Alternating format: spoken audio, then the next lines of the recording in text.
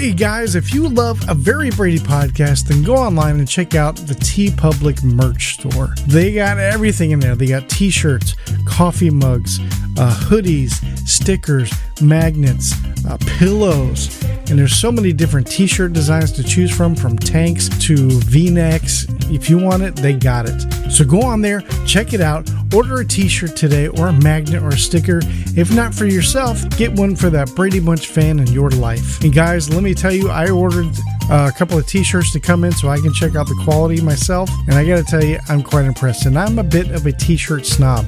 It's got to be just right, the right thinness of material, pretty similar to like t-shirts that you get like at Target. It's very thin, very comfortable material. These guys over at TeePublic definitely know what they're doing. And you want to talk about t-shirt colors? Of course, I only wear black all the time because it's slimming, but you can get pretty much any color under the sun. So go online to the TeePublic merch store. The link is in the description of this episode. And always remember, have a sunshine day.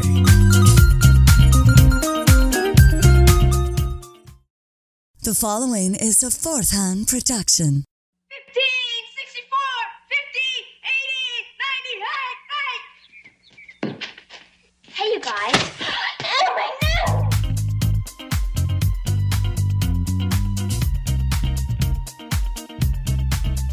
Oh, my nose!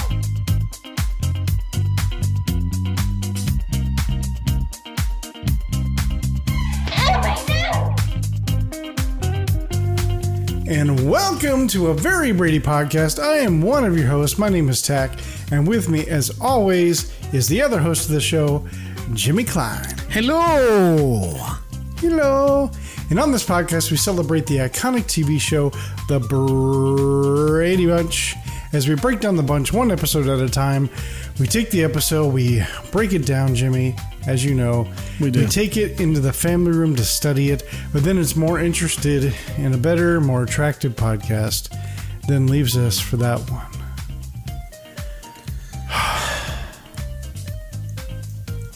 On today's episode, we take a look at Season 2, Episode 9, entitled Not So Ugly Duckling. If you haven't watched the episode, please feel free to stop the podcast and go watch it before continuing. You don't have to, but it might be a hell of a lot more funny if you do. The Brady Bunch is available to stream on Hulu, CBS All Access, and Amazon Prime. Amazon Prime. Amazon Prime. So that was a good opening. That was a good intro. Thanks. That was You know, pretty I good. do have a whole season ahead of you. So, We even synchronized yeah. the sigh. I don't know if you noticed that, but even both of us were What? like, we even synchronized the sigh. We went, Oh. we both did it. Hell yeah. Aw. We're like sisters. And right out of the like gate, I Jan do and want to Marcia. apologize. What? Right out of the gate, I do want to apologize if my audio sounds a little reverberated because I am recording in a different room today.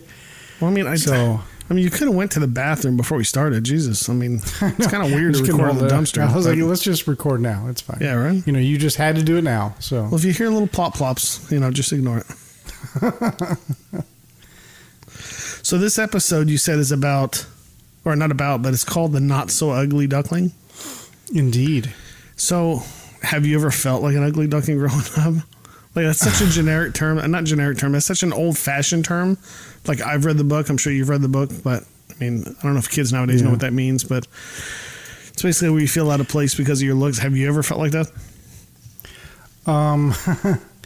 Every fucking day of my life. And that's not a joke. I'm still waiting to become a swan. And, yeah, it's a little bit different for me because, well, I guess everybody can say that. It's different for them. But because I had to grow up with red hair, freckles, and it's cool for girls, because girls, you're like just super hot, or you're super not. It's like one or the other with girls. That's true, yeah. But as a boy growing up with red hair and freckles, it's not fun at all. And I'm very self-conscious on the way I look. And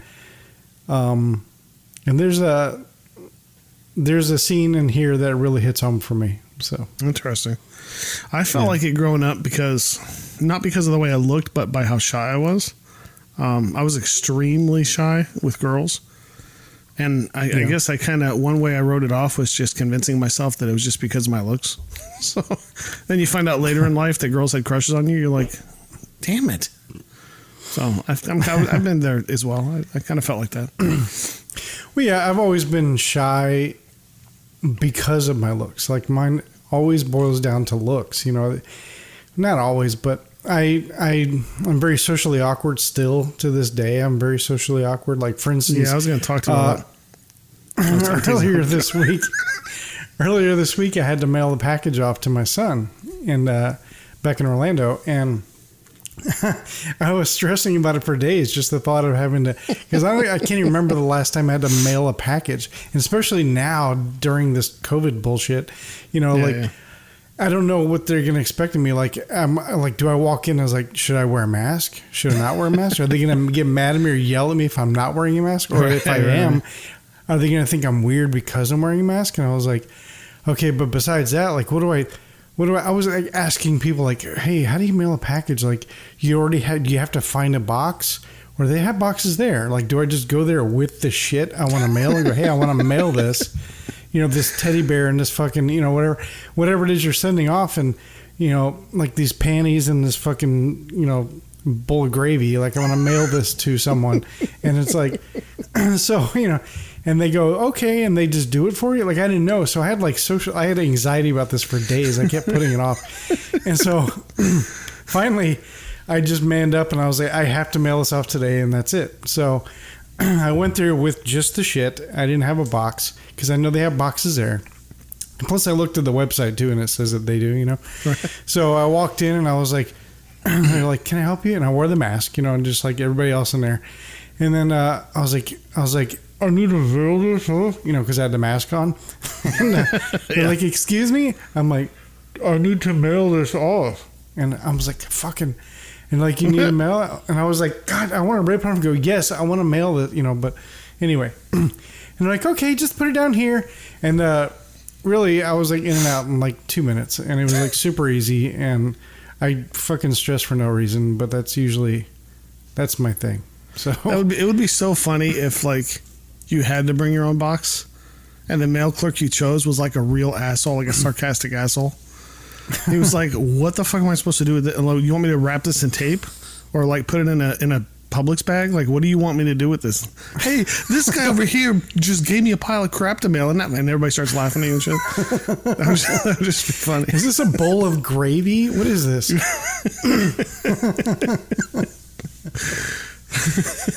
Oh, that'd be so awesome. So yeah, it all boils down to like my looks. I'm never happy with my looks, and anytime a girl isn't interested or I get dumped or whatever, I automatically assume it's my looks, and I know that's what it is, and I'm very self-conscious. And if I'm in a room with people and I hear somebody giggling, I know it's about me, and it's because of like how I look or because of like I'm. Yeah, I have issues. That's why I love being married. That's why I love being married, because I never have to worry about that again. Thanks. I'm single for life, but that's cool. I'm gonna die alone. But I'm glad I'm married, so I don't deal with that bullshit. Hell yeah, sucks to be you. Yep. Being married is awesome. Being married is awesome because you never have to worry about shit. I guess I can't make a relationship last longer than 3 years. So there I go. I don't know. I just got all quiet like daddy hit mommy at the dinner table. Just kidding. That's funny. All right. It's like, yeah, I can't make a relationship last, but you know, I constantly text and Marco Polo the same guy for 30-something years. I don't know why I can't keep a girlfriend. It's like, what? I'm talking to Jimmy for the 17th time today. Why is that a problem? Do any of your girlfriends have a problem with you and Jimmy's relationship? What? No. Do you? No. No. Sounds like you do. Like I would. Okay. I've never heard that from anybody ever except you. It sounds like you do. No, I don't. I'm just saying. Whatever. Actual conversation I had with an ex-girlfriend. I mean, I've had reactions like before Megan. I've had reactions like, let me guess, you're talking to Tack. Yeah. Shocking. Yeah. I was like, is that a problem? She said, no. Just, you talk to him a lot. Like, okay. Yeah. If I'm on Polo and I'm like, in a relationship with somebody or whatever, and talking to somebody, or even my kids will be like, let me guess, you're talking to Jimmy. I'm like, no. Then it's Ron. I'm like, no. Then if it's not any of you two, then automatically, according to my daughter, I have a girlfriend now. You know, who is she then? Are you seeing someone? What's her name? How come we haven't met her yet? I'm like, no, I'm not seeing anybody. Yeah. Well, for me, it's usually like, man, I haven't heard from Tack and Marco Polo for like 5 days. Oh, he must have a girlfriend.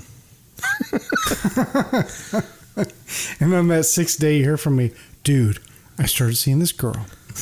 Yeah. And then 3 days after that, she's a bitch, whatever. Yeah.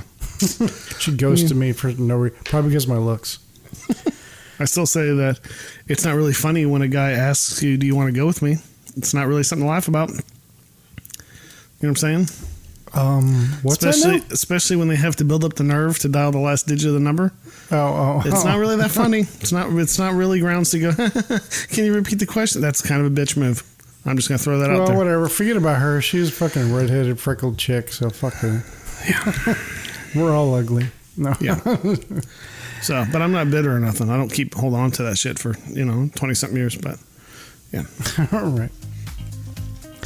All right. Well, this is where we take our first break, and buckle up, kids, because we got ourselves a Jan episode. Heck yeah. And, a doozy. Actually, this is a pretty famous episode. So it is. Yeah. So get ready. Okay. All right. We'll be back.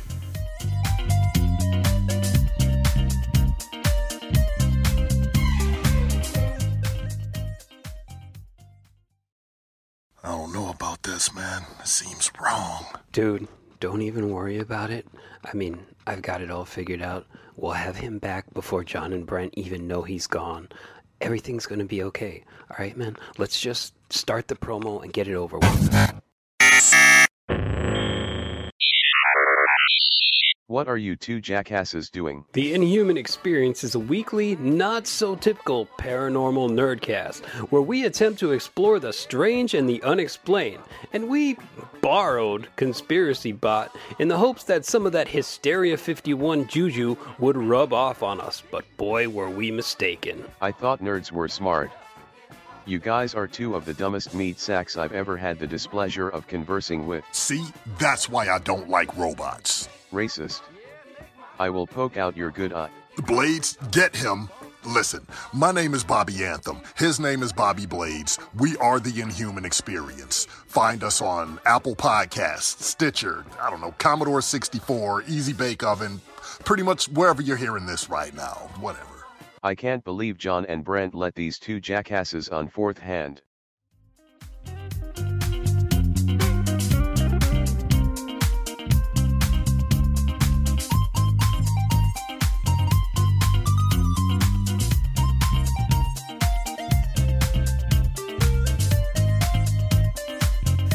And we're back. All right, so we got the Brady Bunch Season 2, Episode 9, entitled Not So Ugly Duckling. Let's get into this. It first aired on November 20th, 1970. Almost your birthday, Jimmy. Heck yeah. Actually, next episode will be pretty close. Hell yeah. Written by Paul West, which I don't believe we've seen his name yet. I don't remember his name. Directed by Irving J. Moore, and I don't know if we've seen his name either. Who are these guys? I don't know.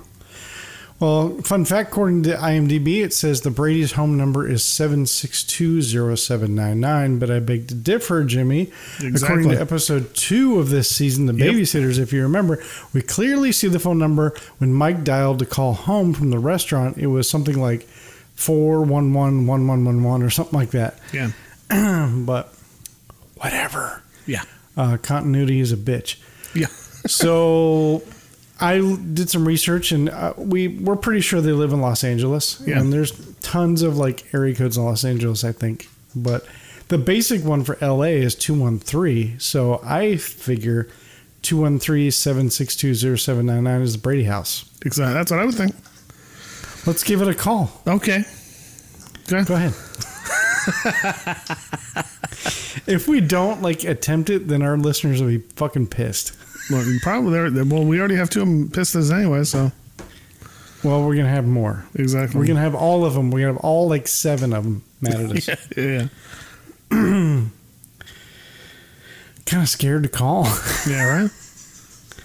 Somebody's going to be like, hello. Be like, is Jan there?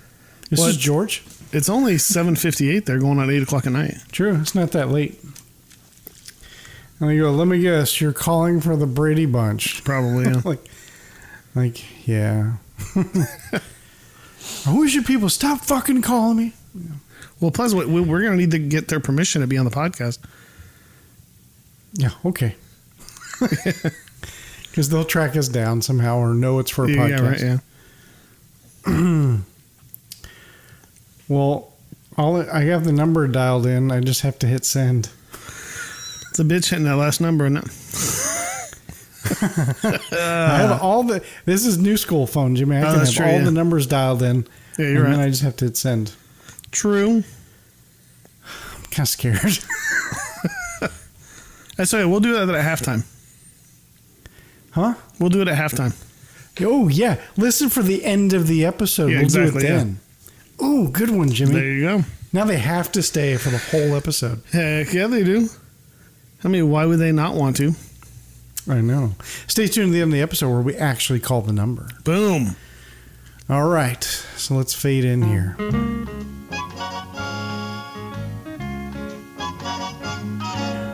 We open up and see Jan in the family room studying with a boy. This is her crush. We know this by her physical actions in the beginning of this shot because she pauses, stops, looks at him, and sighs. Yeah. The only thing missing were like her hands together and brought up to her shoulder. Exactly. Yeah, as cartoon hearts floated around her. Very Pepe the boy Le has the boy has his head buried in a book while he studies. One thing I noticed was when did they get a record player? I think that's always been. Was it against the back wall? Like, yeah. Like if Clark was sitting here, it was to his left, like right on the couch. Yeah, that's always been there. Really? Mm-hmm. Okay. Although I'm glad you're paying attention to furniture because we have a new piece of furniture in this episode, and that's going to come later in the second half. Oh, I thought you were talking episode. about that round table. I was going to say that they've always had that table. I just think it usually has a we tablecloth. won't see it till later. Yeah. Oh, it's time. Yep, it's time. You know what the sound means? It's 11 o'clock. It's going to keep going for a second. Yeah. Scene 2.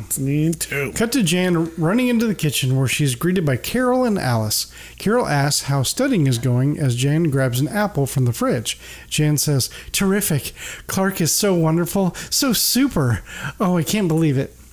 Alice comments, "Well, I'll take that one just like him in the big economy size." But I was like, what the fuck she just say? So Alice don't give a crap if he's of age. We already know that from the past episode. But she does prefer them to be adult in size. She just don't care about age. Right. Just economy size, whatever that means. Right. Large, I'm guessing. Yeah. And also, she went to the fridge to get 2 apples, not 1 apple. Okay. Yeah. So Jan exits, and Carol says to Alice, "Little girls are so funny. Jan was so worried she'd never have a boyfriend." Alice says, "Well, let's face it, 11 years old, she's not getting any younger." Next, Marcia enters the kitchen, and she asks where her math book is. Alice says it's in the family room, and Carol reminds her that Jan is in there studying with Clark. Marcia assures her that she will not disturb them. Yeah. I thought it was kind of cool, the acting part on Carol and Alice. Because I don't know if you've noticed, but when they were saying, little girls are so funny, like they're actually keeping their voices down and slightly whispering because Jan is right in the other room and there's a big open thing right there that, the anti-Alice room where Alice is allowed to peek through the whole thing. Like they have that hole in the wall for Alice to peek through. So she could hear easily what they were saying. So I thought it was kind of cool that they were keeping their voices down. I thought that was a nice touch. It took me a second. I'm like, why are they whispering? I'm like, oh, that's right. Because she can hear it. A little attention detail, which is nice. Yeah. So, scene 3. So next we cut back into the family room when here comes Miss fucking Thing strutting her shit in. Yeah. She announces to the room, "Hi." Jan says to Clark, "Oh, this is my sister Marcia." And then to Marcia with a little snoot in her voice, "This is Clark Tyson." Just then Clark sees Marcia and his eyes light up and jumps up from the couch and says, "Hi." Marcia looks down on him as if he's a peasant bowing down to his queen and replies, "Hi." Jan sees that Clark seems to have taken an interest and doesn't look pleased and says to Marcia, "We're studying for a geography test tomorrow." Marcia says, "Well, I'll get right out of your way." Clark chimes in, "No hurry." Jan looks pissed and Marcia just smiles at him, grabs her book, and leaves. Marcia knew exactly what the fuck she was doing. Of course she knew what the fuck she was doing. Exactly what she was doing. Like, "Oh, there's a boy in there? I'm going to fucking..." Exactly. Well, trust me, this ain't going to take long. Like, yeah. Nope. Jan scrunches up her face. Clark says to Jan, "Wow, you got a neat sister." Jan asks, with a worried look on her face, "You think so?" Clark replies, "How did you ever get a sister like her?" Jan sighs and says, "Just lucky, I guess." Mm-hmm. Marcia, a little fucking almost thing, man. It ain't enough that she dates like 3 boyfriends a week. Like, she's got to steal Jan's boyfriend too. Right? Like, we get into that a little bit later too. Exactly, yeah. Scene 4. So later that day, Jan comes home through the front door and she is greeted by Mike and Carol. Mike asks how her day was. Jan says, "Just terrible, the worst, really the worst. I'm so mad I could, I'm so mad." It was the weirdest delivery I've ever heard of a line.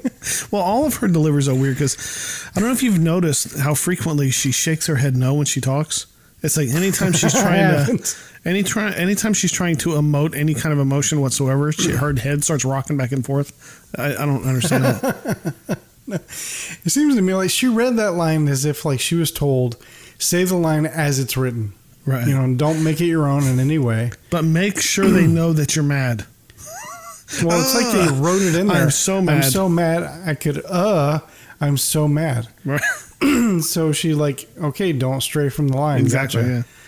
Just terrible, the worst, really the worst. I'm so mad. I could, I'm so mad. It sounds like, I did not hit her. I did not. Oh, hi, Mark. Like, that's what that line sounds like. It was written by fucking, what's that guy's name? I forgot his name. I can't remember his name, but this is the first time This is the first time we saw that guy's name. So it is possible. I've worked with directors before that did not want the lines changed. True. So it's possible he was just like, that are dicks like that. Like I was in a show. I was in the premiere show. Like I was in the first instance of the show being performed, and I played the lead part in it. That's it. I just want everybody to know that. No, and the author was in the audience, right? Yeah. And I got off stage, and he comes up to me and he goes, "You know what?" He said, "I contemplated for 2 weeks on whether to use as well as or in addition to." For 2 weeks, I went back and forth trying to figure out which one sounded better. And he said, "And you got up on stage and paraphrased and said also." And he goes, "Now, granted, your version sounded better. It sounded more natural, but that's not the point. Like, that's not how I wrote it." So there's some writers that are just like that. Well, like, I mean, I've written scripts or whatever, and yeah. I'm all for like making it your own, unless it has to be specifically said just like this for like a joke to work or for a story to work or whatever. Other than that, I don't care how you say it, as long as you say the line somewhat. So like her line is just terrible, the worst, really the worst. I'm so mad. I'm so mad. I would have just been like, "Oh my God, today was terrible. It sucked. Oh my God, I'm just mad." Like I probably would have said it like that. Well, it's like I've done a few shows, like specifically Shakespeare, when you're dealing with like Othello or the Shakespeare show that we did that you came to, anything like that, you have to get it right. You has to be dead on. And this might be one of the guys that studied Shakespeare and, feels like the line should be said the way it's written. So, well, Robert Reed did, so. Yeah, exactly, yeah. Anyway, speaking of Robert Reed, Mike then asks, "Did something happen at school?" Jim replies, "Something didn't happen at school. Clark didn't even look at me. Ooh. I saw him at lunch, and I passed him in the hall 5 times. Oh. Carol tries to help it and says, "Maybe he had something else on his mind." Jan says, "He sure did. Marcia." Mike looks surprised and asks, "Marcia?" Jan goes on to say how it's all her fault. Jimmy, you know what happened next. Jan storms out of the room in a huff. Exactly. Mike then looks at Carol and asks, "What's Marcia got to do with Clark?" Carol says, well, I'm not sure, but I think our blue-eyed daughter has been smitten by the green-eyed monster. Which is all said correctly, but it was worded funny and it's too much. So wait a minute. I thought all the daughters had blue eyes. They do. All the kids have blue eyes. Well, Robert Reed had blue eyes as well. But yeah, I think everybody in the house had blue eyes. That's what I thought as well. And also... No, I mean, because they're specific. They're like, our blue-eyed daughter. Okay, all of us have blue eyes. Yeah. Well, so. which one? Yeah. Yeah. It's kind of, the reason why I laugh at that is because we had, on one of our reviews, rating reviews on Apple Podcasts, right? I think it was there, somebody commented and how stupid we were. I think it was you and I. Maybe it was a guest. I don't remember where. Right. Me and a guest, maybe it was me and you, were trying to figure out if all the kids have blue eyes. Oh, no, because Greg has green eyes. Well, it was like, I think it was a guest, and I was sitting there going, well, do all the kids have blue eyes? I don't know. And we went back and forth on it forever when an easy, quick Google search could have just figured it out. And the commenter was just like, and you fucking contemplate for 15 minutes on whether the kids have blue eyes or not. And here we are again going, don't they all have blue eyes? Was it a negative Was it negative feedback? Yeah, it was negative feedback. Do we ever get positive feedback? We do all the time. If you look on there, look. Yeah, we do all the time. We just... This was... This guy was already bitter about, the episode I'm talking about with the guest I had. And, okay. Yeah, I think it was that same one. Another thing I noticed, though, was Jan looks so much taller in this episode. Huh. I mean, maybe it's because they had her in those goofy-looking jeans, but... I mean, I say goofy because I would expect them to be bell-bottoms, but they weren't. They were actually... somewhat normal fitting jeans, which made it look even weirder. But yeah, I don't know. She seems so much taller. When she walked in, I was like, damn, she looks tall. But I don't know. All right, scene 5. Upstairs now, and we see Marcia brushing her hair in front of the mirror. Miss Hot Stuff. Jen walks in and mocks her by saying, mirror, mirror on the wall, who's the fairest one of all? Marcia looks confused and asks, hi, what's with you? You know, she want to be like, the fuck are you talking about? Jane gets right to the point and doesn't waste any time and folds her arms and says, I want to know what's with you and Clark Tyson. Marcia turns around and asks so fucking smugly, who? Like she didn't fucking know who he is. Who are you talking about? What? I don't know this. Clark Tyson? What did you say? I don't know. Yeah. Jen immediately calls her out on her fucking bullshit and says, don't pretend like you don't remember after what you did yesterday when Clark and I were studying and you came in strutting your ass and shit all over the fucking family room. Marcia continues to condescend her and says, oh, him, your little friend from school. What a bitch. This is awesome. Yeah. Jen defends herself and says, he's not my little friend from school. He's taller than I am, and he's the best-looking boy in my class. You came in there on purpose just to turn on your icky old charm. Marcia then says, are you kidding me? Why would I be interested in him? He's only a child, and I'm a woman. Jane goes on, he's not a child. He's 12. Marcia defends herself and says, you are being ridiculous. All I did was walk in there and pick up a book. Jen says, well, if that's all, then why did his eyes pop out of his head? Marcia then smiles and says, well, I can't help it if his eyes popped. She smiled at that shit. She's like, well, like her job was fucking complete. She was like, got a hard on because I walked in the room. God. Jan finally accuses her and says, you were trying to steal my boyfriend and you know it. Marcia then continues to brush her hair and pulls out truth. She says, this is fucking good. She goes, Jan, if boys don't find you attractive, don't blame it on me. And I was like, damn, that's fucking good. And what's fucked up is Marcia does not give a shit how she made Jan feel. She dropped that shit on her and just like, I'm gonna go back to brush my hair now, ugly bitch.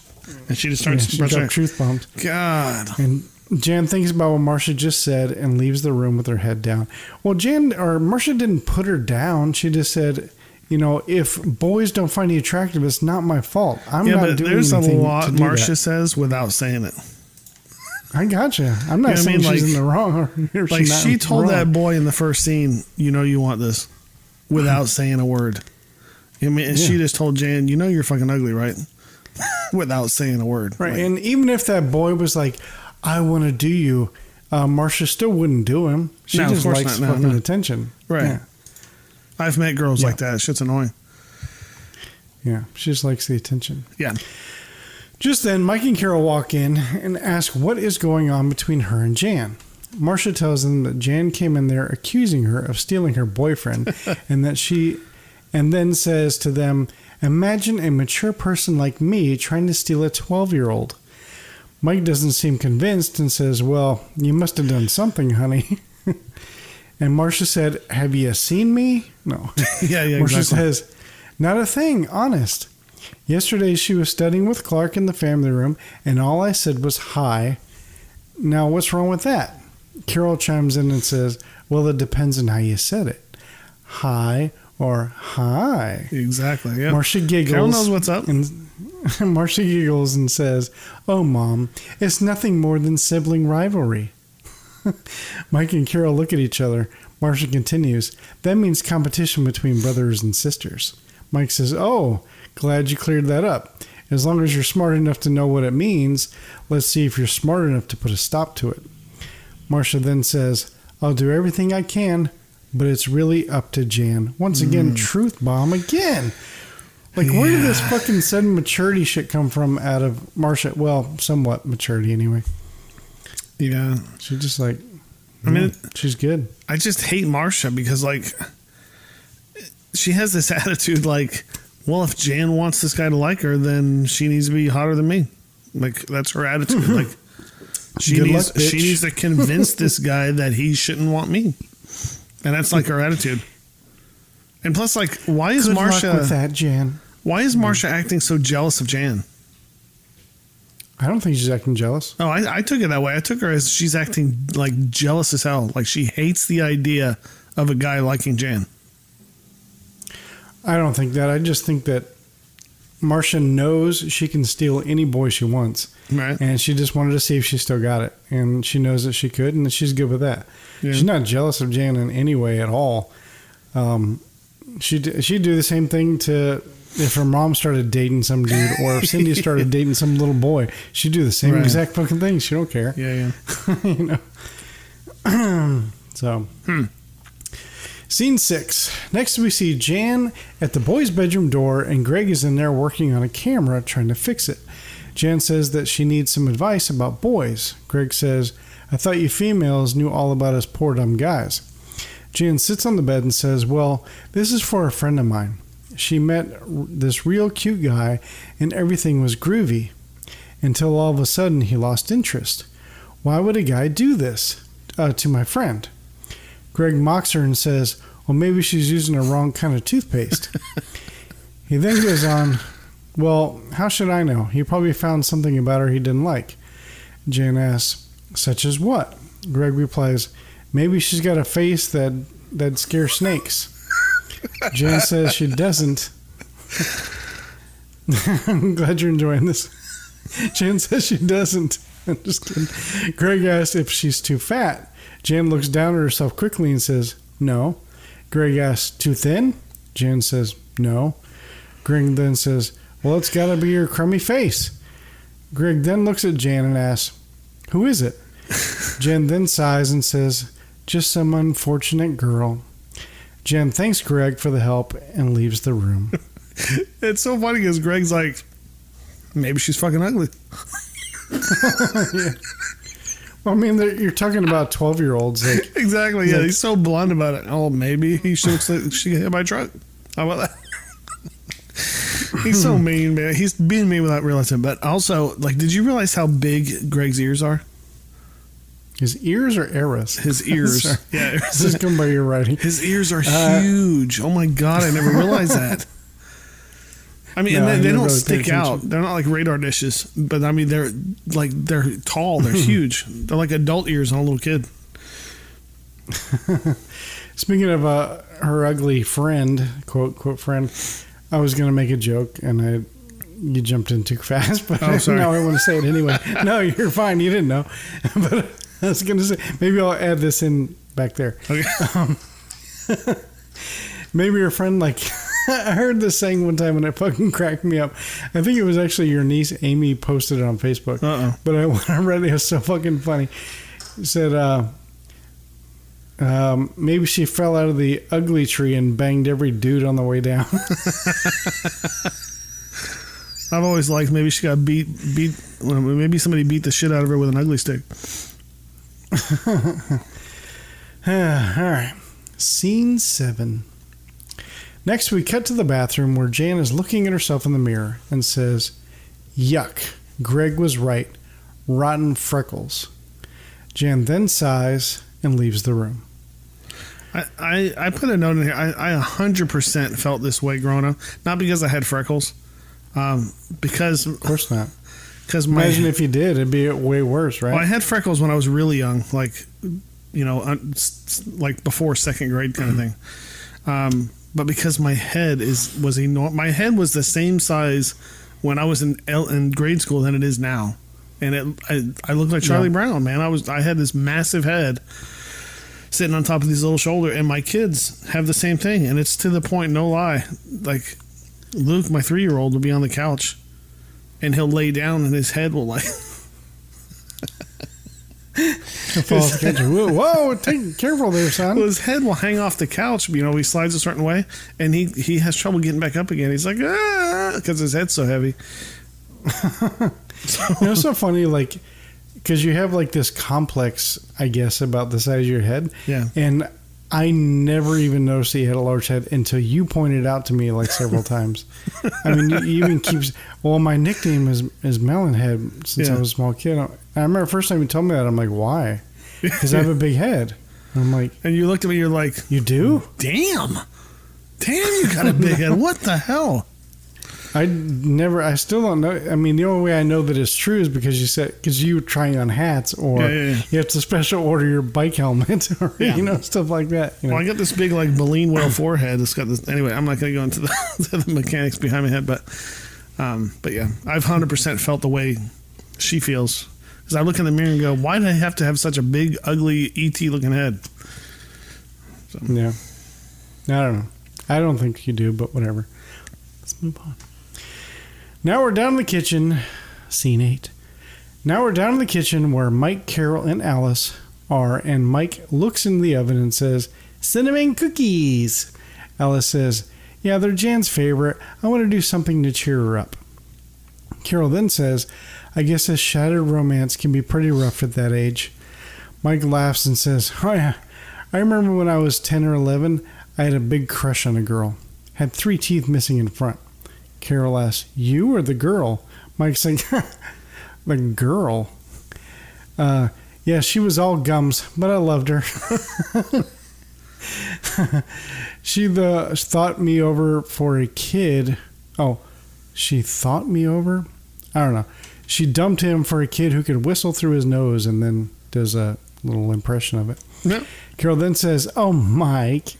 Alice butts into the conversation that her employers were having and says, "I once had an offer of marriage when I was 7. Looking back, I should have taken it."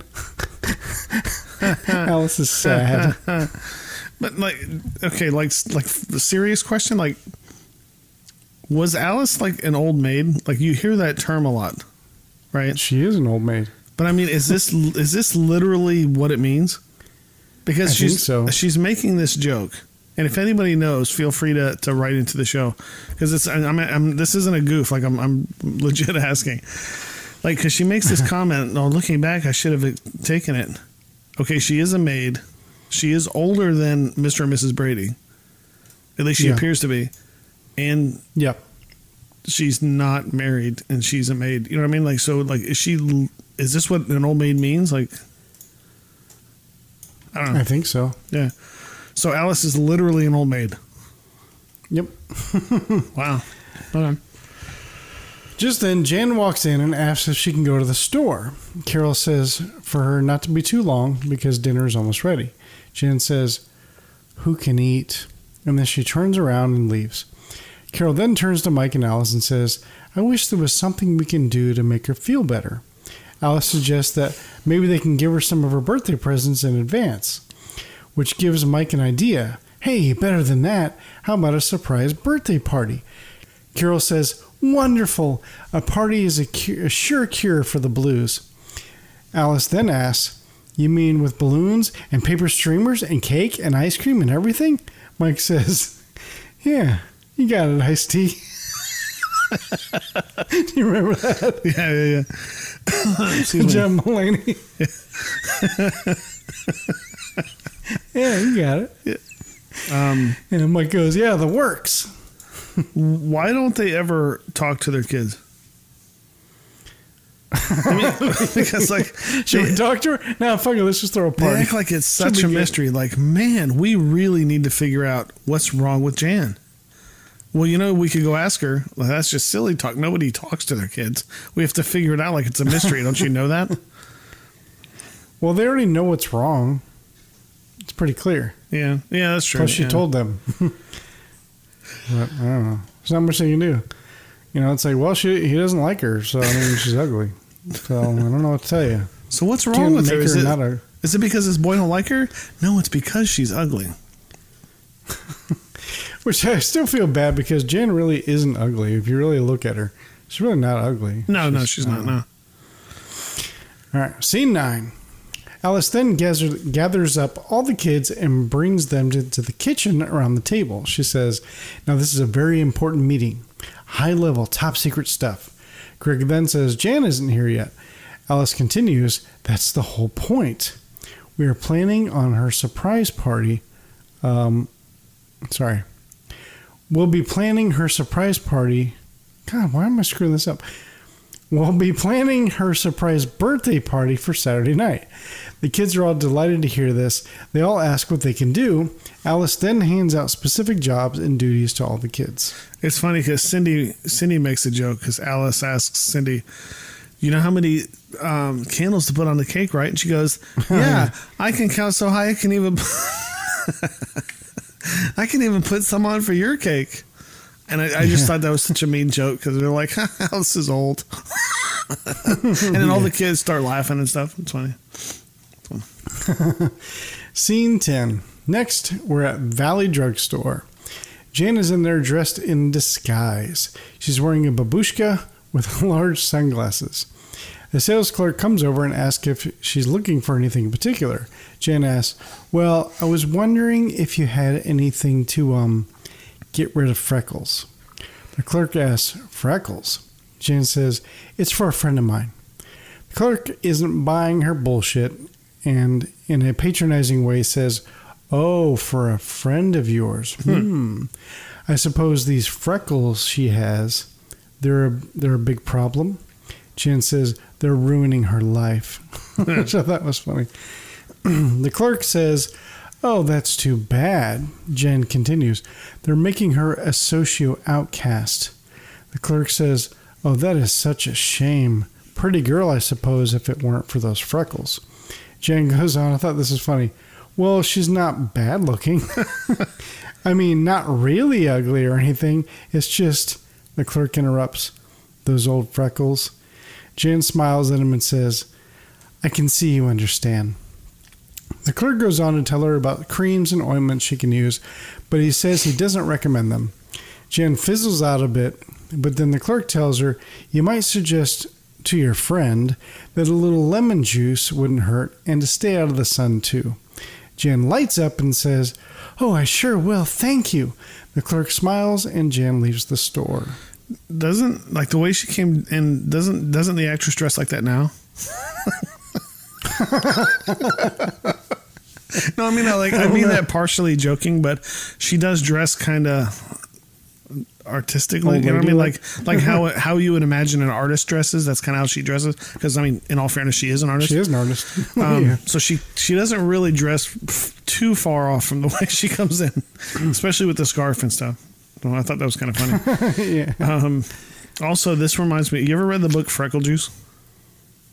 Yeah, it was assigned to me as a kid. Was it? No, but I did read it as a kid. I forgot all about that book, though. But this reminds me of that because in the book, it's kind of the opposite. But in the book, there's this kid in the class that just really idolizes this other kid because this kid has all these freckles on his face, and it kind of makes him stand out. And so he buys this recipe for freckle juice and the whole thing. So it kind of reminds me of that.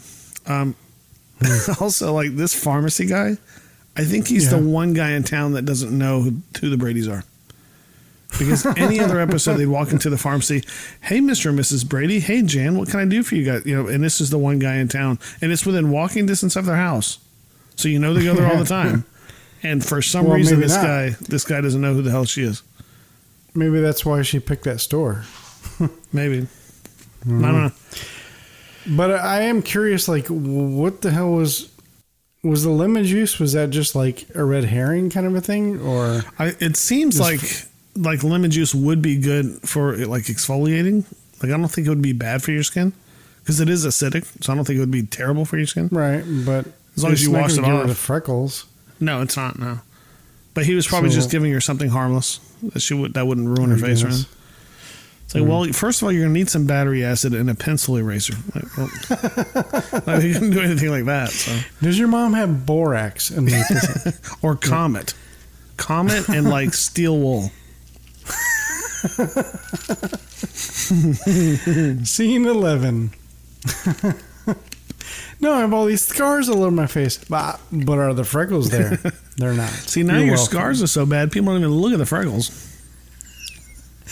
Scene 11. Next, Bobby and Cindy enter the girls' bedroom carrying wrapped presents. When I first saw this, I was like, why are they going to hide them in the girls' room from Jan? Why are the kids hiding them? Well, because they wrapped their presents for her. And then, they're like, how irresponsible are the parents? The kids Why do they have to be responsible for that? That reminds me a lot of me as a kid living at my dad's for the summers. Because we always did shit like that too. Like, oh, I'm going to wrap this present for her and then we're going to go hide it in my room under the bed. Kind of shit. So, But I mean, your parents had to give you the money to buy the presents, right? I assume so. I'm trying to remember. I don't remember. I think I may have had money from, I don't know how, but I don't know. Anyway, so Bobby says that they need to find a place to hide them. Cindy suggests they put them under her bed. They both kneel down to put them under the bed, and just as they do, they hear the door opening up. Cindy says to hide, and then they both crawl underneath the bed. Jan walks in and shuts the door. In her arms is a bowl of lemons and a knife. She sets them down and cuts in on the lemon half. As she does this, Bobby and Cindy peek out from under the bed, and Bobby whispers to Cindy, "What's she doing with lemons?" And of course, Jan can't hear him because they're all of 3 feet away from her. After Jan cuts the lemon in half, she begins to rub it all over her cheeks and nose. Bobby and Cindy are watching this, and Cindy says, "I guess she wants sour skin." Jan then picks up the bowl of lemons and walks into the bathroom. Bobby and Cindy hide under the bed again. Yeah. Asked that. Okay. Yeah. Scene 12. Jan is now in the bathroom rubbing more lemons on her face. Just then, she hears Greg and Peter walking into the boys' room. Jan quickly hides against the wall and eavesdrops on the boys. Peter is saying, "You should have seen that neat girl Clark Tyson and I were walking home with. Her name is Jenny Wilmer. Talk about cool." Now let's pause here for a second. Peter is hanging out with Clark Tyson, right? Yeah. With some new chick. Right. And he knows his sister's fucking he doesn't like me anymore. And yet he's like, well, I don't know, me and Clark Tyson were trying to fuck this girl Jenny the other day. So he's probably on her now. So sorry he's not into you anymore. I don't know. Oh well. So he goes, talk about cool. Greg says, yeah, I saw her. She's not too bad. Peter continues, she's really neat. All the guys in our class flip. That's impressive. Every guy in the class can flip. I wish I could do a flip. Impressive. Greg comments on how he only saw her from a distance. Peter smiles and goes on, she's even better up close. Kind of crazy eyes and lots of freckles. Boy, do they make her look out of sight. Jan overhears this and walks over to the mirror and says to herself, There goes your last excuse. It isn't the freckles. It's just dumb old you. And she cries. This is the part that actually hit home for me right here. And that was actually really good acting, Jan's part right there. Yeah, it wasn't too bad. She did a really good job. But like with you though, like that kid Clark didn't like you because you were short.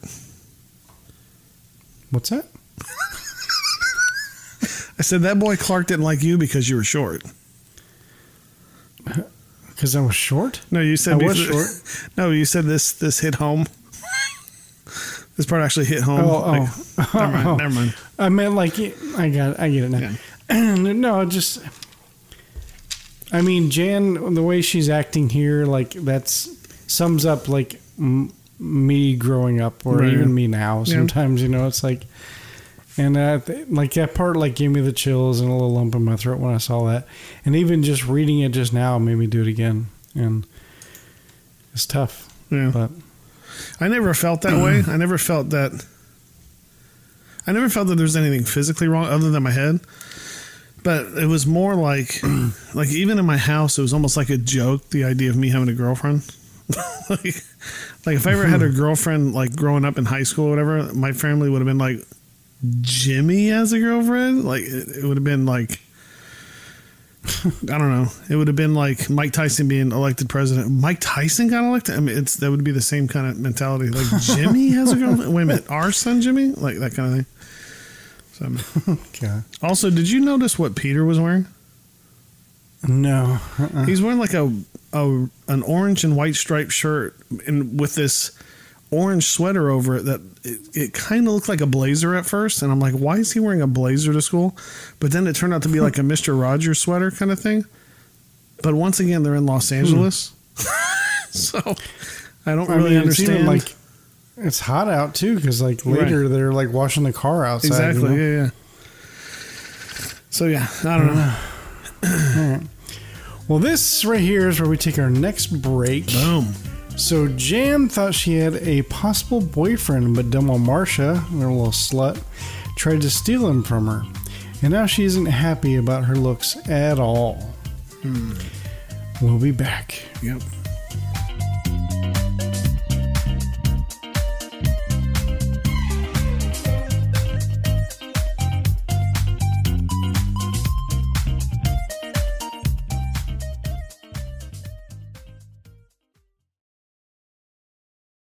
Elijah, are you ready to bring on the weird? Yes, Will I am. Are you ready to bring on the weird? Did you just make a Will I am joke? Yeah, I did. Nice. I'll allow it.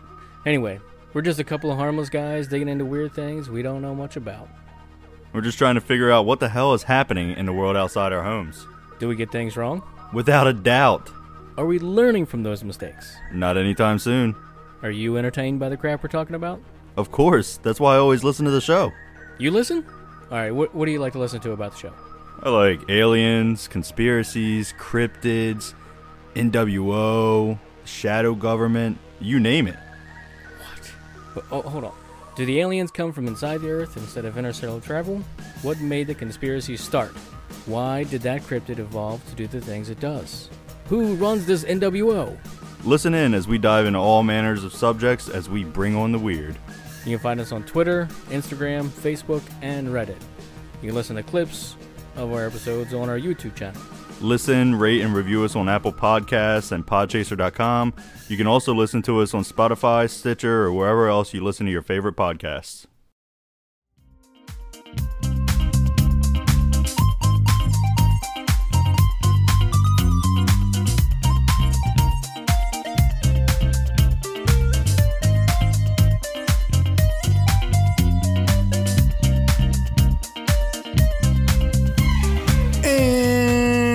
Back.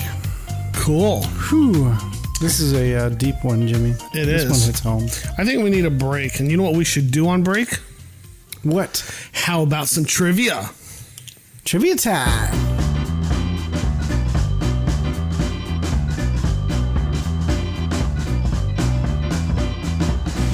So today we have 6 questions. Ooh, 6. And I went ahead and wrote these questions without looking at your synopsis. So I didn't know exactly what you were going to say. So there might be stuff in here that you already touched on or that you're going to touch on. If so, kudos to you because that means you'll know the answer. That's awesome. All right. So, question number 1. What subject are they studying in the first scene? Ooh. I'm going to go with geography, Jimmy. Ding, ding, ding, ding, ding, ding. Very good. Right. 1 for 1. Question number 2. Okay. Again, in the first scene, it seemed like in the first half of this, there was more to deal with, more to work with than the second half. So you'll see a lot of questions from the first half for that reason. In the first half, I'm sorry, the first scene. Yep. What color is Jan's hair ribbon? Oh, God. I have no idea. Let's take a wild guess. Let's go with yellow. Close. Orange. On a question number 3. On a scale of 1 to 10, how much of a bitch was Marsha being to Jan? There's an actual answer to this? Yeah. I assume 1 is not a bitch at all and 10 is super bitch? Exactly. All right. Which time are we talking about? In the hairbrushing scene? The hair scene, yeah.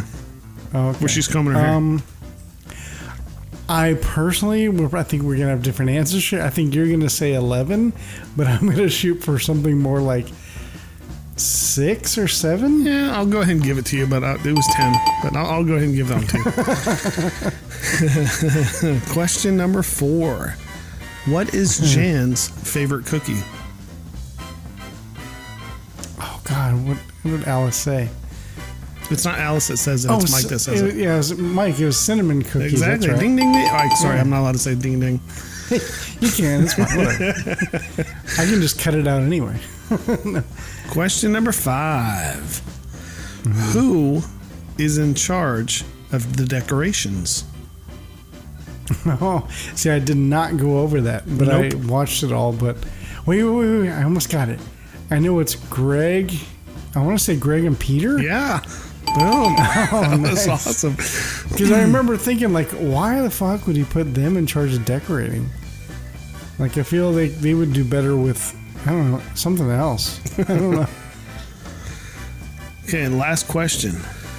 And I'll go ahead and make this one worth 2 points if you get this right. No, if you get this right, it'll be worth 5 points. How about that? Why not make it 100? 100 points, yeah, right? Not including Jan. Okay. How many people are at Jan's party? I knew you were going to ask this.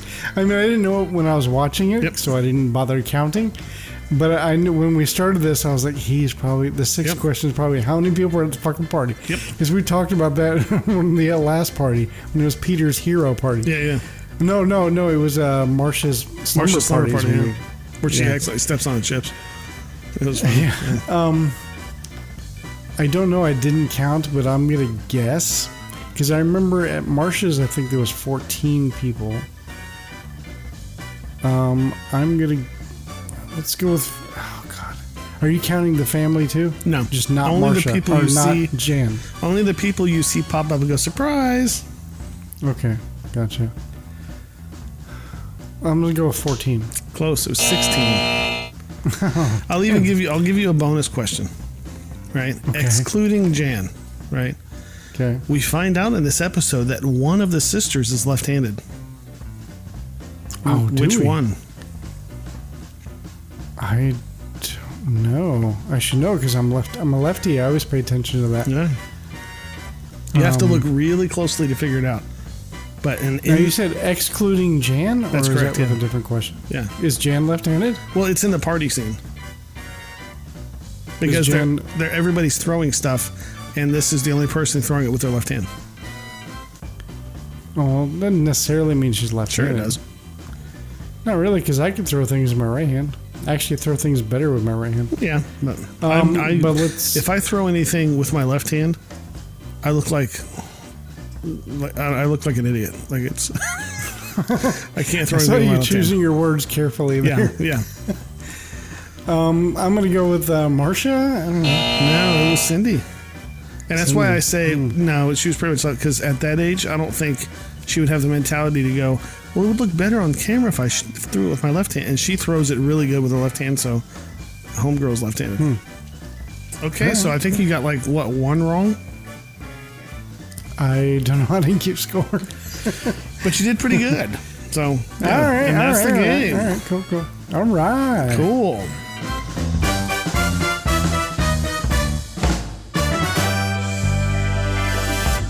All right, so let's get back into this. When we left off, Jan lost a boyfriend because of Marcia, and she was pretty sure it had something to do with her freckles. But turns out that that's not it at all. She is now convinced that she's just ugly and she has no friends. No, she's just ugly, and there's nothing she can do about it. But see, like, even with that kind of bothers me a little bit, because she goes in there and she's all up in Marcia's face saying, "You stole my boyfriend." Well, then, like, we find out later that it was not her boyfriend. Like, the only way it was her boyfriend was in Jan's own head. Like, it was never her boyfriend. Yeah. So it kind of irritated me a little bit when all that comes out. I'm like, what the hell? Like, she's a little liar. Like, it was never her boyfriend. Anyways, I know it's weird that she would just create a boyfriend in her head. Yeah, right. That's weird. Strange. I mean, that's almost creepy. Foreshadowing. Yeah, right. Even foreshadowing. Even sorry. Scene 13. Later, we see Mike and Carol calling up to Bobby, who's standing on the stairs to go tell the other kids that dinner is about ready. Bobby asks what is wrong with Jan. Mike and Carol ask why he asked that. And Bobby says, well, she's acting really weird. First, she rubbed a lemon on her face, and then she started crying. Mike and Carol seem confused, and they decide to go upstairs to see what's going on. It's funny, if you look really closely, you see Bobby run up the stairs, and he turns right and he turns left, and then immediately like stops.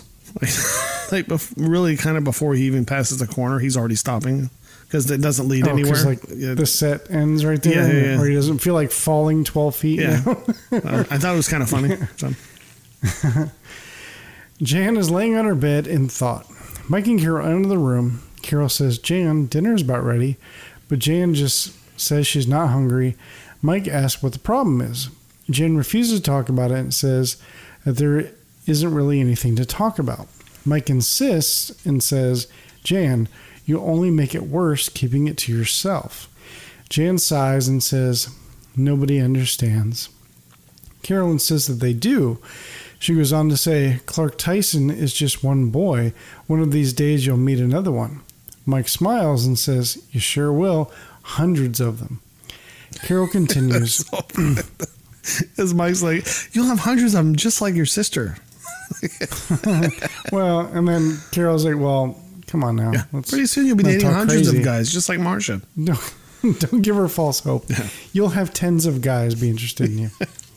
You'll be a slut just like your sister. Carol continues, "You mustn't feel left out because you don't have a boyfriend now." Jan lays there thinking for a moment and then smiles, sits up and declares, "But I do have a boyfriend." Mike and Carol... Sorry, I wrote it wrong. Mike and Carol have a small look of shock on their faces, and Mike asks, "Oh, you do?" Jan goes on, "He's one of the nicest boys in the school, and he thinks I'm super cool." Carol smiles and says, "That's wonderful, Jan. What's his name?" Jan asks, "His name? It's George." Carol then asks, "George what?" Jan frantically looks around the room and says, "George, and she spots a glass sitting on the nightstand and says, "Glass, George Glass. I'll go wash up for dinner. I'm starved." Jan jumps up and leaves the room. Mike and Carol seem confused, and Carol says, "A minute ago she was never going to eat again. Now she's starved and has a new boyfriend." Mike says, "Well, go figure out a woman, even her size." They both laugh and leave the room. This was in the Brady Bunch movie. Yeah, they talk about George Glass in the second one, I think. Mm-hmm. And also, what's funny and interesting is, have you ever gotten into genealogy? I know you rub like their lamps and they come out and you get wishes. Kind of, yeah. But this one you have to pay for online, and it's about your family. But close, yeah. You have a genie in your family? Yeah. Well, no, on a That's website. So cool. But I started looking into my family history, like ancestry. Yeah. And I found out that my father was born with the last name Glass. Well, yeah, I was going to make a joke. I totally forgot. I was going to say, who the fuck has a last name Glass? Yeah, right. Nobody, What kind of Jimmy. stupid Nobody. name is that? Right. Yeah. He probably tried to lie about his last name, and people just saw right through it. Did you? I cracked myself up. See what you did there. That joke was a pain. I'm sorry. Hi-yo! All right, go ahead. Oh, that's it. Okay. Scene 15. Next, we see Peter smiling really big and holding up a very abstract painting he did and showing it to Mike and Carol. Mike says, "Wow, that's pretty wild." Then Carol asks, "What is it?" Peter says, "A painting." Mike says, "Yeah, well, the idea had occurred to us."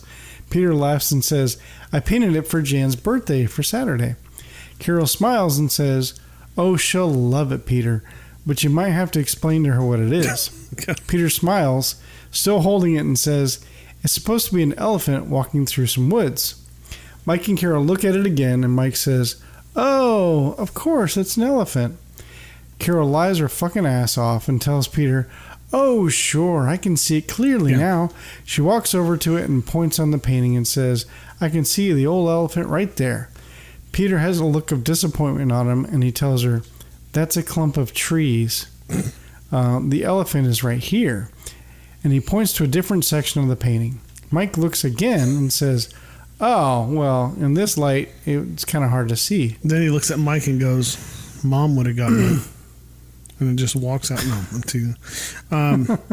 Yeah. What's funny is that I thought that painting was actually pretty decent. You can see the elephant. You can in see it? the elephant. Yeah, it was actually really good. It was a good painting of an elephant. What it looked like to me was somebody on the crew had painted an elephant. Then the director saw it, was like, "What the fuck is that?" Like, well, it's an elephant, right? But like a 10-year-old is supposed to paint this. Oh shit! And so they had to scribble all over it, and that's why you could still see the remnants of the elephant. Yeah. But what's funny is in the beginning of the scene, when Carol first sees the picture, she goes, "Way out," instead of far out. Yeah. I thought that was funny. Something like that. Yeah, it was so funny. I got a little confused about that. I was like, I'm not. I think it was a typical mom thing. She's like, "Right off, on, Mom." Like, oh, sorry, on, right on. Like, it was one of those kind of cool. Yeah.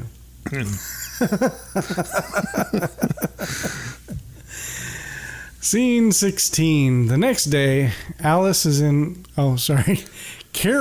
the kitchen cleaning for some reason. And Jan enters the room and greets Carol. Carol says, "Oh, hi, Mark." No, she goes, "Oh, hi, Jan. How's the new boyfriend?" Jan has a what the fuck look on her face, like she has no idea what she had just been asked, and says, "Huh?" Carol says, "George?" She then realizes her web of lies and says, "Oh, terrific. Every day in school he carries my books and my tray in the cafeteria. He's out of sight," which I thought was a fun little wording right there, because she's not lying. Right. That's funny. Quick question for you. This is completely off topic, but for some reason I can't think of this word, or maybe there's not a word for it and it's just easier than I think, but it's been bugging me for days that I can't think of the word. You know, like a waitress or a waiter carries something, like they have a plate of food, right? And maybe some drinks or something on like this tray thing that they carry out, and then they set the tray down and they hand you the stuff. What's that tray called? A tray? Is it just called a tray? Or a platter, maybe? I feel like there's another word for it. I have no idea. I was never a waitress. It's not like... Right, it's not like a waitress word. It's a normal word, like pan. You know, it's like you're not a chef, but you know what pan is. You know, it's like a normal word. I would say a tray. You know, tray doesn't sound right. It's been bothering me for days why I can't think of it. And I don't know why I feel like there's a word for it that maybe there's not. Maybe it's just tray. I always know it's tray. Like a tray of food. Well, listeners, I'm sure there's people out there that either think I'm crazy or going, you're a moron, it's this, then please write us in. It's like first 10 minutes about @gmail.com. what color their fucking eyes are. Now we're talking about waitress trays. See, waitress trays doesn't sound right. There's a name for it's that. It's going to be some weird word we've never heard of. No, it's a normal fucking word. It's like pan or glass or tree. You know, it's like, but we're just not thinking of it. No idea. Anyway, let's move on. All right.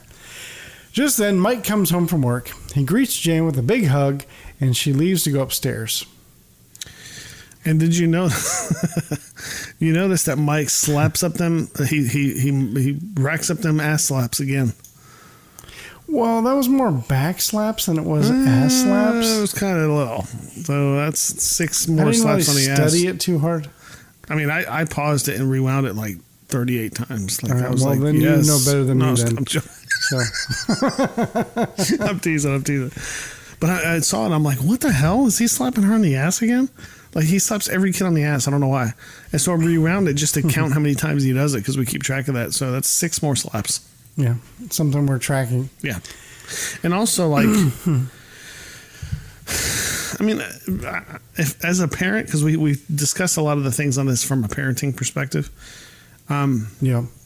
If my daughter started doing this, like, I wouldn't, it's not necessarily like concerning behavior, right?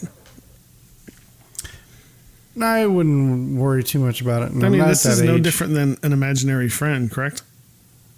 I guess. I really have zero experience when it comes to imaginary friends. Oh, like, you never had one? I never had an imaginary. No, and my kids never had them. I don't really know much about them. When I was a kid, I used to pretend like I was friends with famous people. So, like, they were they were imaginary friends, but they were famous people. So I would act like I was outside hanging out with a bunch of famous people. So that's why I love going to comic book conventions, because you actually get to meet them, and it's like, hey, I hung out with you when I was a child, but you didn't know it. Yeah. Remember when we used to hang out outside my tree in front of my house? Yeah.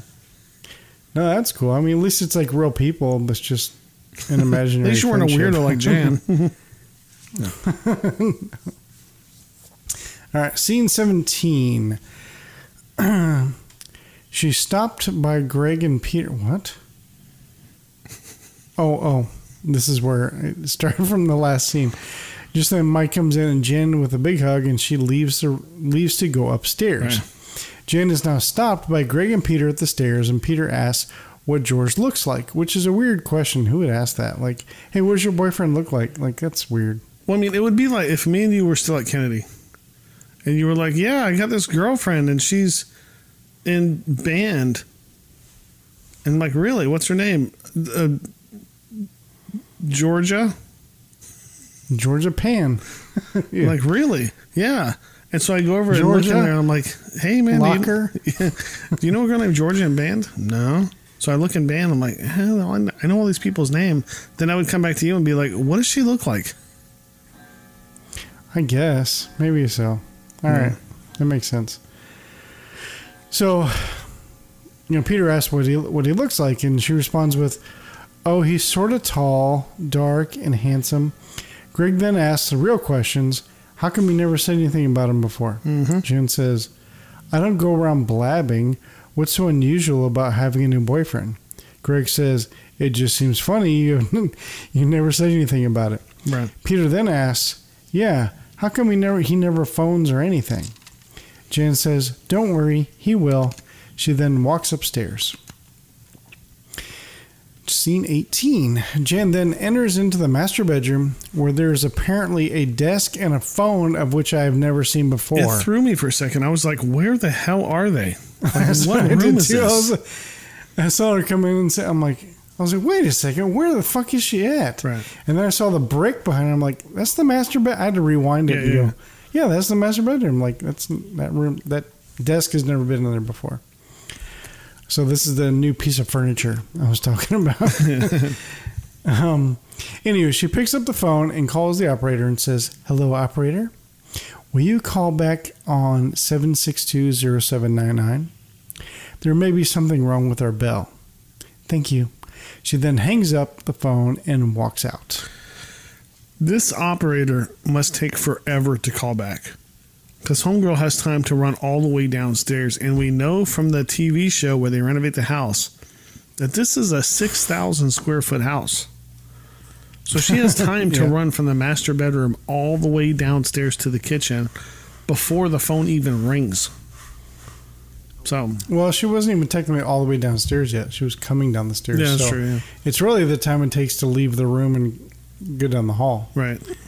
So, yeah. But yeah. All right, scene 19. Now we see Greg and Peter hanging out around the kitchen. In the living room, the phone rings. Greg goes to answer it, but Jan runs interception on him and says she'll get it. She grabs the phone and says, "Hello, this is Jan." "Oh, hi, George. It's so thoughtful for you to call." And then, "Excuse me, George." She then takes the phone away from her face and says to Greg and Peter, who are listening in, "Do you mind? This is a personal phone call." Mike sees this and shoos the boys away and into the kitchen. I got to give kudos to Greg. I don't know if you noticed, but Greg picks up a pan and he's smelling it. Like he lifts the lid off the pan and he's sniffing it. He's got a nose in it. And Mike comes up behind him and slaps him on the back of the head with like a newspaper. Yeah, I saw and that. Greg does the best, like, and of course it's very vaudeville-ish, very, you can tell it was like one of those exaggerated reaction, but he kind of did one of those jerk things, like it startled him, it was like the perfect timing on both of their parts. It was awesome. Yeah, I did see it. I thought that was pretty funny. Yeah. I didn't write it down because I knew you were going to bring it up. Scene 20. Later at dinner, Marcia is telling a story about a boy at school. Mike laughs and says, "Are you talking about Gordon?" Marcia says, "Oh, Dad, I'm talking about Tommy." Carol says, "Oh, Mike, you are out of it. Gordon was weeks ago." Greg adds, "You got to have a computer to keep up with all of her boyfriends." Wait, they had computers back then? Of course they did. Jan then jumps up and says, "Oh, we forgot the pickles." She walks over to the phone in the kitchen and calls the operator again to have them call back, and she hangs up the phone and heads back to the table. Alice stops her and says, "Hey, where are the pickles?" Jan says, "I guess we're out of them." And she goes back to the table. Alice has a look on her face like, "The fuck we are. Don't tell me I don't do my job, little girl." Her face said all of that. She's a very good actor. As Jan sits down, the phone rings, and she jumps up and says, "Oh, I'll get it." She answers the phone and says, "Hello?" "Oh, hi, George." "Sure, I can talk." She looks over and sees Alice enter the kitchen and says, loud enough for her to hear, "It's so sweet of you to call, George." Alice hears this and backs out. She reports the info that Jan is on the phone with George to the entire table. Marcia says, "Boy, is he giving her the rush," or whatever the fuck that means. The rush, that's funny. I don't know what the fuck that means. I assume it's like, I didn't know either. I guess it's like, he's like bothering her a lot, like, "Hey, I really like you. Hey, be my girlfriend," like trying to rush her into a relationship. Is that like another word for penis? Boy, is he giving her the rush, if you know what I mean? Maybe it's like a venereal disease. Sorry. Or like blood rushing to his penis. Maybe that's what it means. Yeah. Weird. I don't know. Did you notice that there's 1970s jazz talk? Huh? Did you notice that there's no place setting for Alice? Yeah, I thought about that today too. I was actually thinking, like, when does she ever eat? Like we rag on Alice a lot, but in later episodes and in movies that come out, subsequently from the series, they make it very clear that Alice is part of the family, and they talk about it even after the show. If you see any of the interviews, she was included in the cast and was treated like family kind of thing, and it's just kind of funny that if she's treated like family, that they don't let her sit at the table and eat with them. You know what I mean? Right. Like, it's normal for Carol to go out and help her cook, yet she's not allowed to eat with them. Like, I can understand if you have some kind of dinner party or something and your boss is over, be like, I get it, but if it's just a normal night for dinner, you won't let the housekeeper sit and eat with you? Like, what kind of fucked up shit is that? She not only doesn't sit with them, she serves them. I mean, she has to stuff out. Yeah, she has to sit in the kitchen and eat by herself. That's fucked up. Like just let her sit with you. What's the big deal? Before everybody else, and like in the kitchen before everybody else, and prepares. Yeah, it's probably 30 minutes before like dinner time. She sits down. She probably sits and cries eats on the fly. Yeah, it talks about like I should have like accepted that wedding proposal when I was 7, and yeah, that's sad. I don't know. Anyway, scene 21. Mike is in his den doing God's work when Carol pops in and says, "You know how crazy Jan is about George? Well, why don't we invite him to her birthday party? No, you had it that right. way she'll have Sorry, I'll stop. Sorry. That way she'll have double surprise." Mike lights up and says, "Hey, that's a good idea. But how are we going to find George without letting Jan know?" Carol says, "Right. Well, I'll round up the other kids and put them on his trail." Boom. Scene 22. Now we see Carol sitting at her new desk in the master bedroom, writing a letter or something. I'm damn sure no, it ain't bills that she's paying. Peter then walks in and says, "Hi." Carol asks how it went tracking down George today. Peter says, "I couldn't find him. No George in Jan's class." Mike is in his den and he spots Marcia and asks about finding George. Marcia says, "It's a mystery, Dad, really." Mike says, "What do you mean?" Marcia goes on, "I checked in the attendance office and there's no George Glass in the whole school." Mike has a look of confusion and defeat. Which this kind of like weird here. So this kind of made me think like Marcia, well, first of all, Marcia's in, what grade is she in? I guess she's still in middle school and Jan's still in elementary. Right. So, well, we know earlier in this season that Greg was, 15? When he was trying to save up money for a car? I don't know, 14, 15? And I think he was slightly older than Marcia, so I would say she's probably 14 going on 15. I think he's a year older than her, and I think, yeah.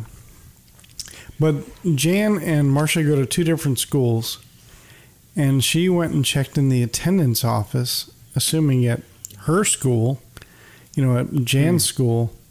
And can she just walk in and go, "Hey," like, is there like some like faculty member that maybe owes Marcia a favor? If you know what I mean? If you remember back in the 70s, the school we went to was a junior high, and sometime in the early 80s, it transitioned into a middle school.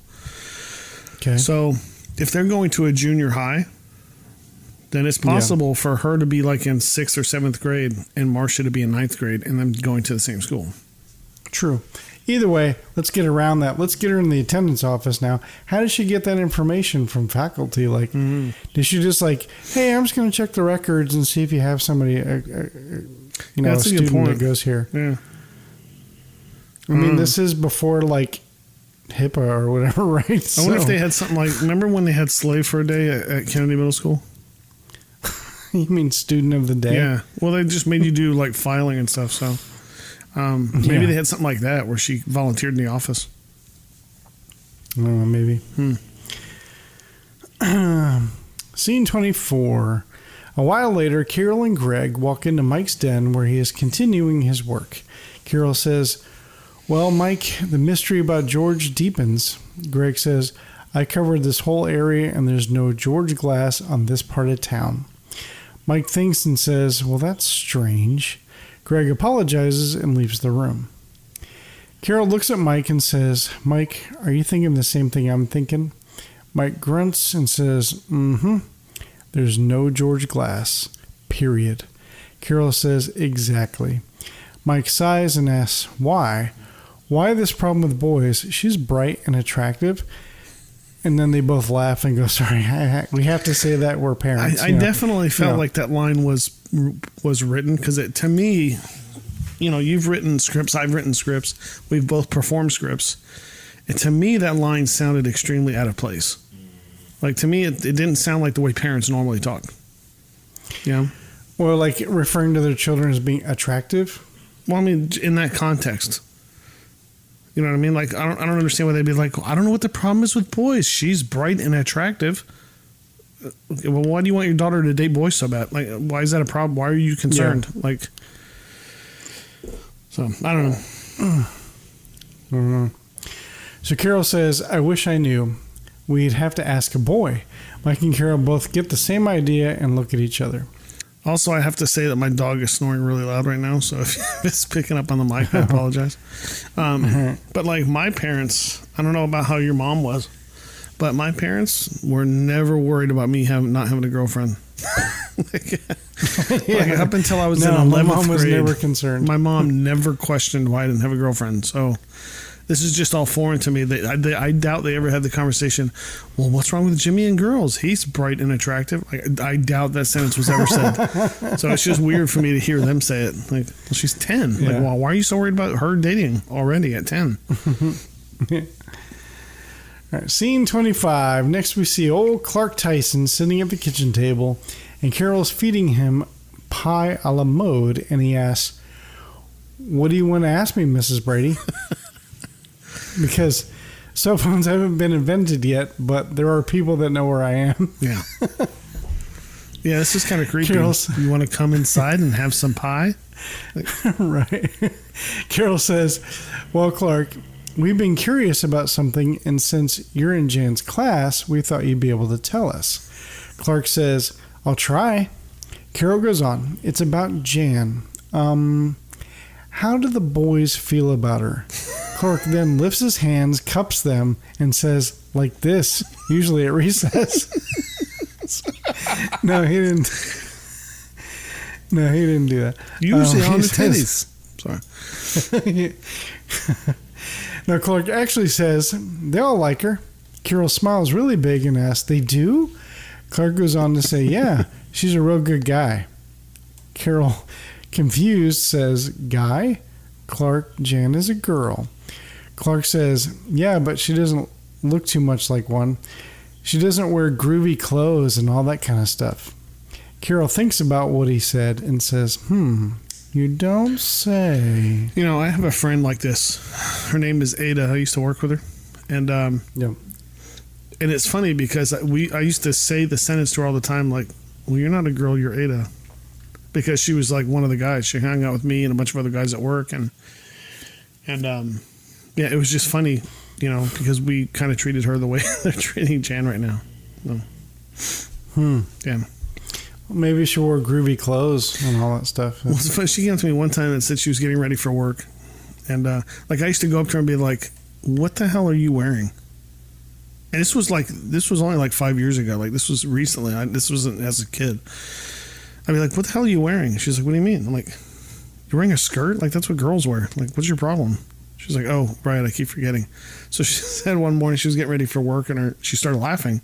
She woke up her husband. Her husband's like, "What are you laughing at?" She's like, I feel so gay putting this on." Like, because we had said it so many times. It's just funny. Anyways. All right, scene 26. Later, we see Marcia and Peter cleaning the family car out back. And Clark is hanging out outside too because when he was told Marcia is outside washing the car, he had something different in his mind. He is disappointed. Just then, Mike comes out with his Super 8 camera and as soon as Marcia sees it, she gets super dramatic and says, "Dad, no pictures. I look terrible." And she runs behind the car door to hide. Mike tells her that he won't even have her in the shot.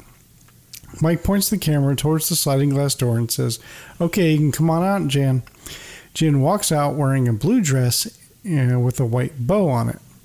Clark sees her and stops in his tracks with his jaw on the floor. Peter and Marcia see her and smile. Jan walks over to Clark, and Clark says, "Gee, I didn't even know it was you." Jan looks awkward and says, "Yeah, the dress is kind of dumb, isn't it?" Clark says, "What's so dumb about it? I think it's cool." Jan smiles and asks if he likes it.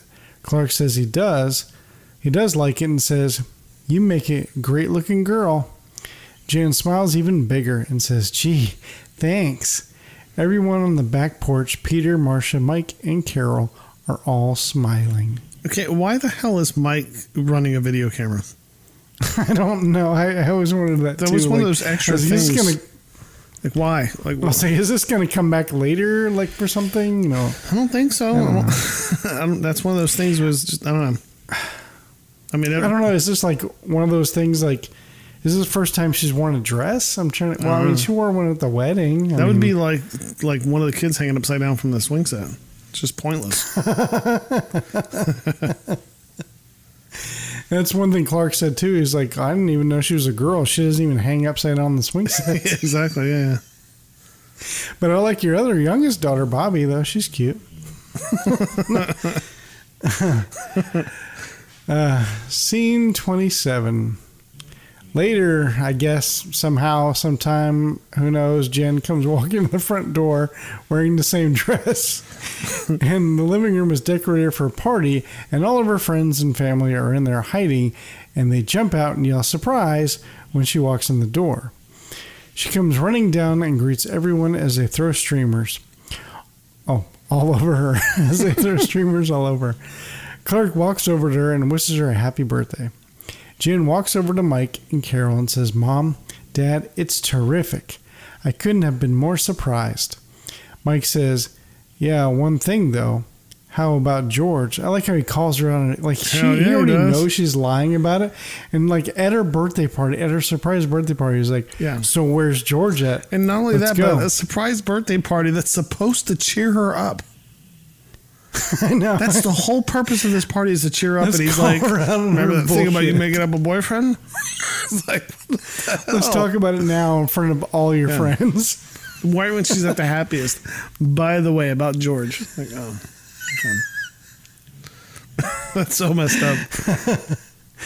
Jane smiles and says, oh, it doesn't even matter. I've given George up. To me, he doesn't even exist anymore.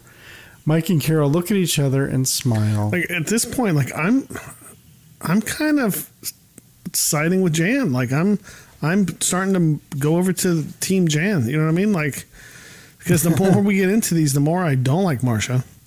And the more I totally see where Jan's coming from, 100%. When she's like, Marcia, I'm like, I know, right? Like, but yeah, this is the scene where we find out that Cindy's left-handed, because she totally throws streamers with her left hand. Yeah. And she does it with, like, she does it all the time. She doesn't look like, most people would.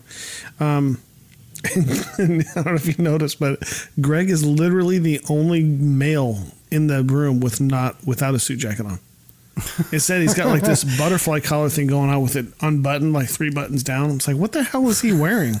Like, why isn't he wearing a suit jacket like everybody else is? Like, even the dad is.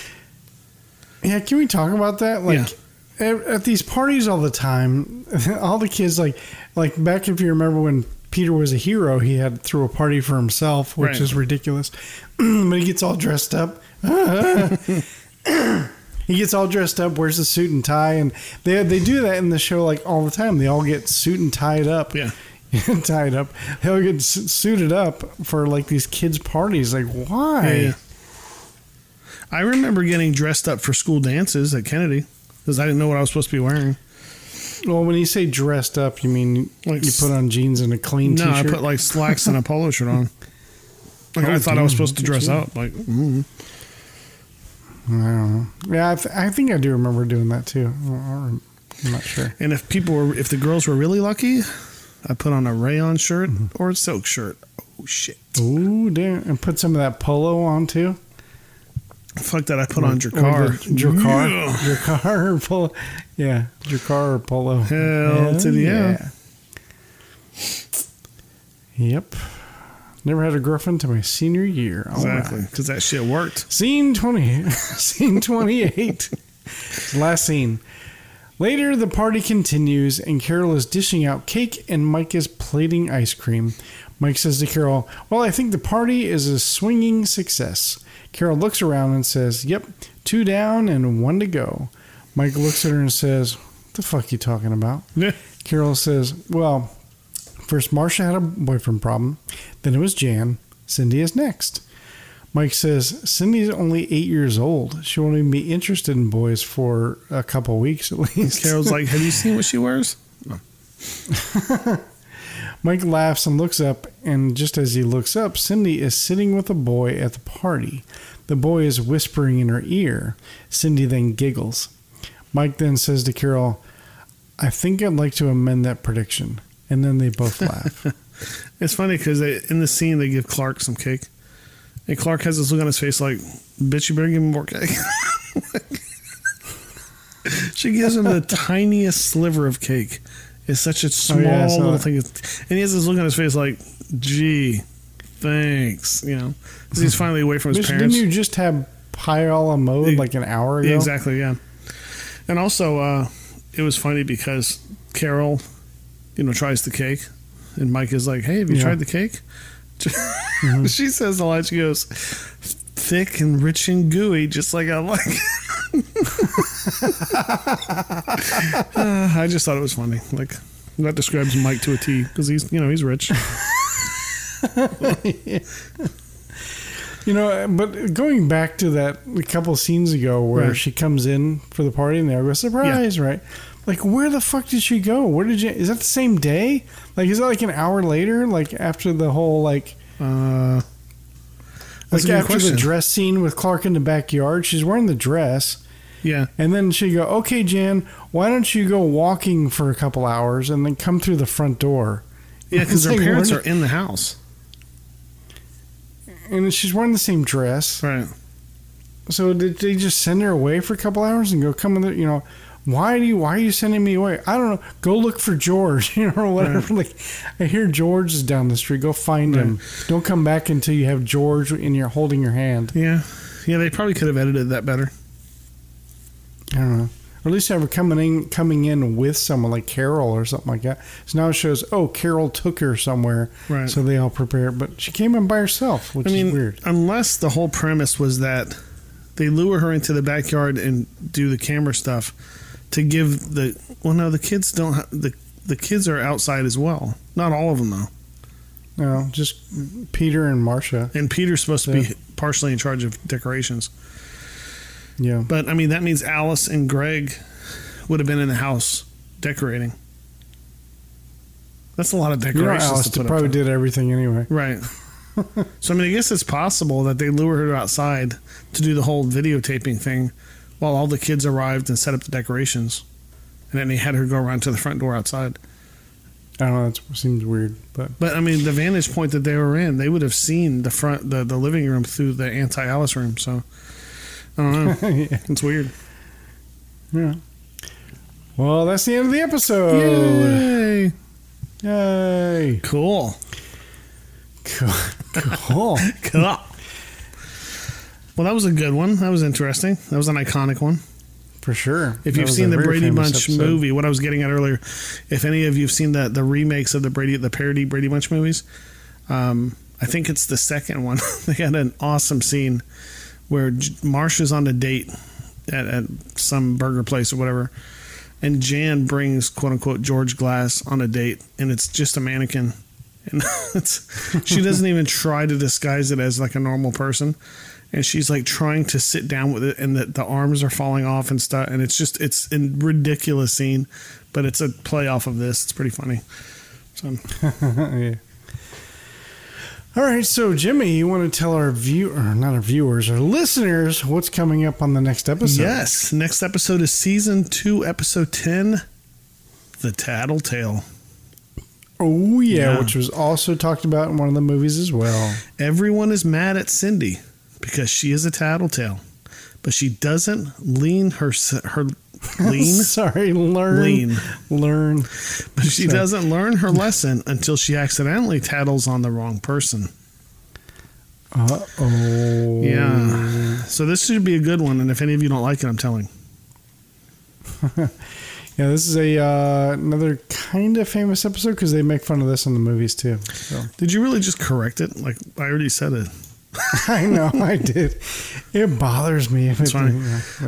I'm wondering if Mike does the same speech that the father in the movie gives. He doesn't. He doesn't. And I really wish that he would have. Yeah. I mean, I wish it would have been on the original episode, but it's not. Because it's a really famous scene, and when you remember it, you think, "Oh, that's from the show," but no, it's from the movies. Because is that the tale you want to tell? Exactly. It's like the famous line, yeah. But he doesn't. At least I don't remember that he does. I don't think he does. But. Yeah. Anywho, so that should be a good one. Yeah, for sure. All right, we did here. We had a good time today. We make fun of things. We make fun of people. We make fun of but we're not like racist. We're not sexist. We do enjoy the show, and we just love doing this. That's right. We're just assholes. No. No, exactly. You know, like I've said, like I say every episode, these, you know, aren't easy to put together. You know, they take a couple of hours of writing. And if, you know, we really felt that way, you know, our jokes aren't that funny. So we wouldn't sit here and write 2 hours worth of stuff, or sit in here and write stuff for 2 hours for lame jokes like we tell them. So it's all because we like the show. It's because we love the show.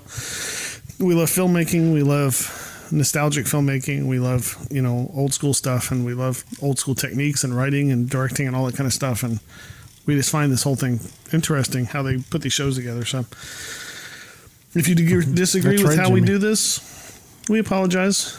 You can go suck on an egg. There is another, and I mean, you can cut this out if you want.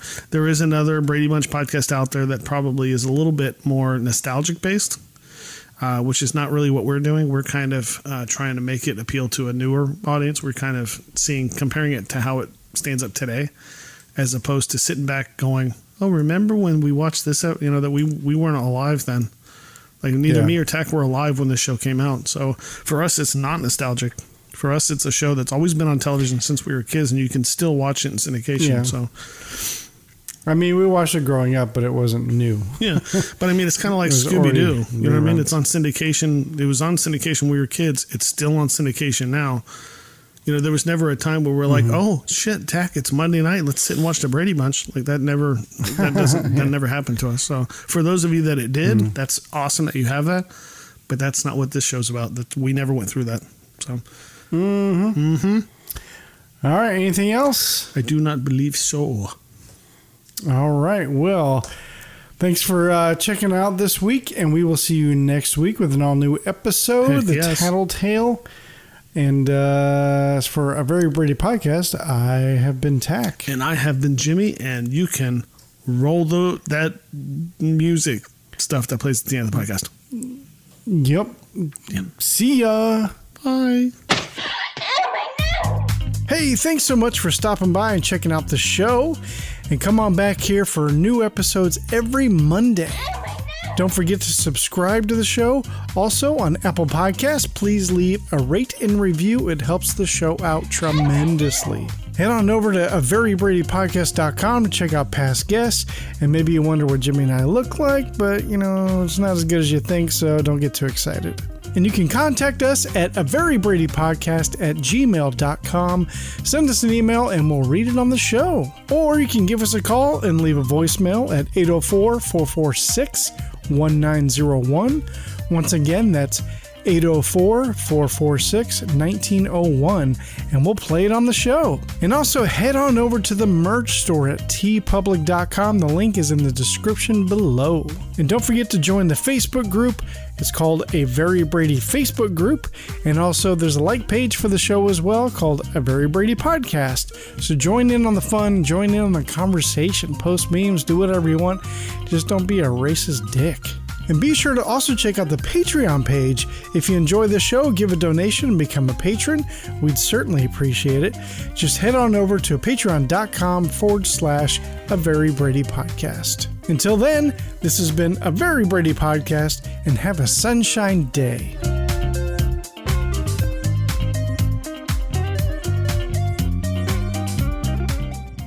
You've been listening to a Fourth Hand Joint.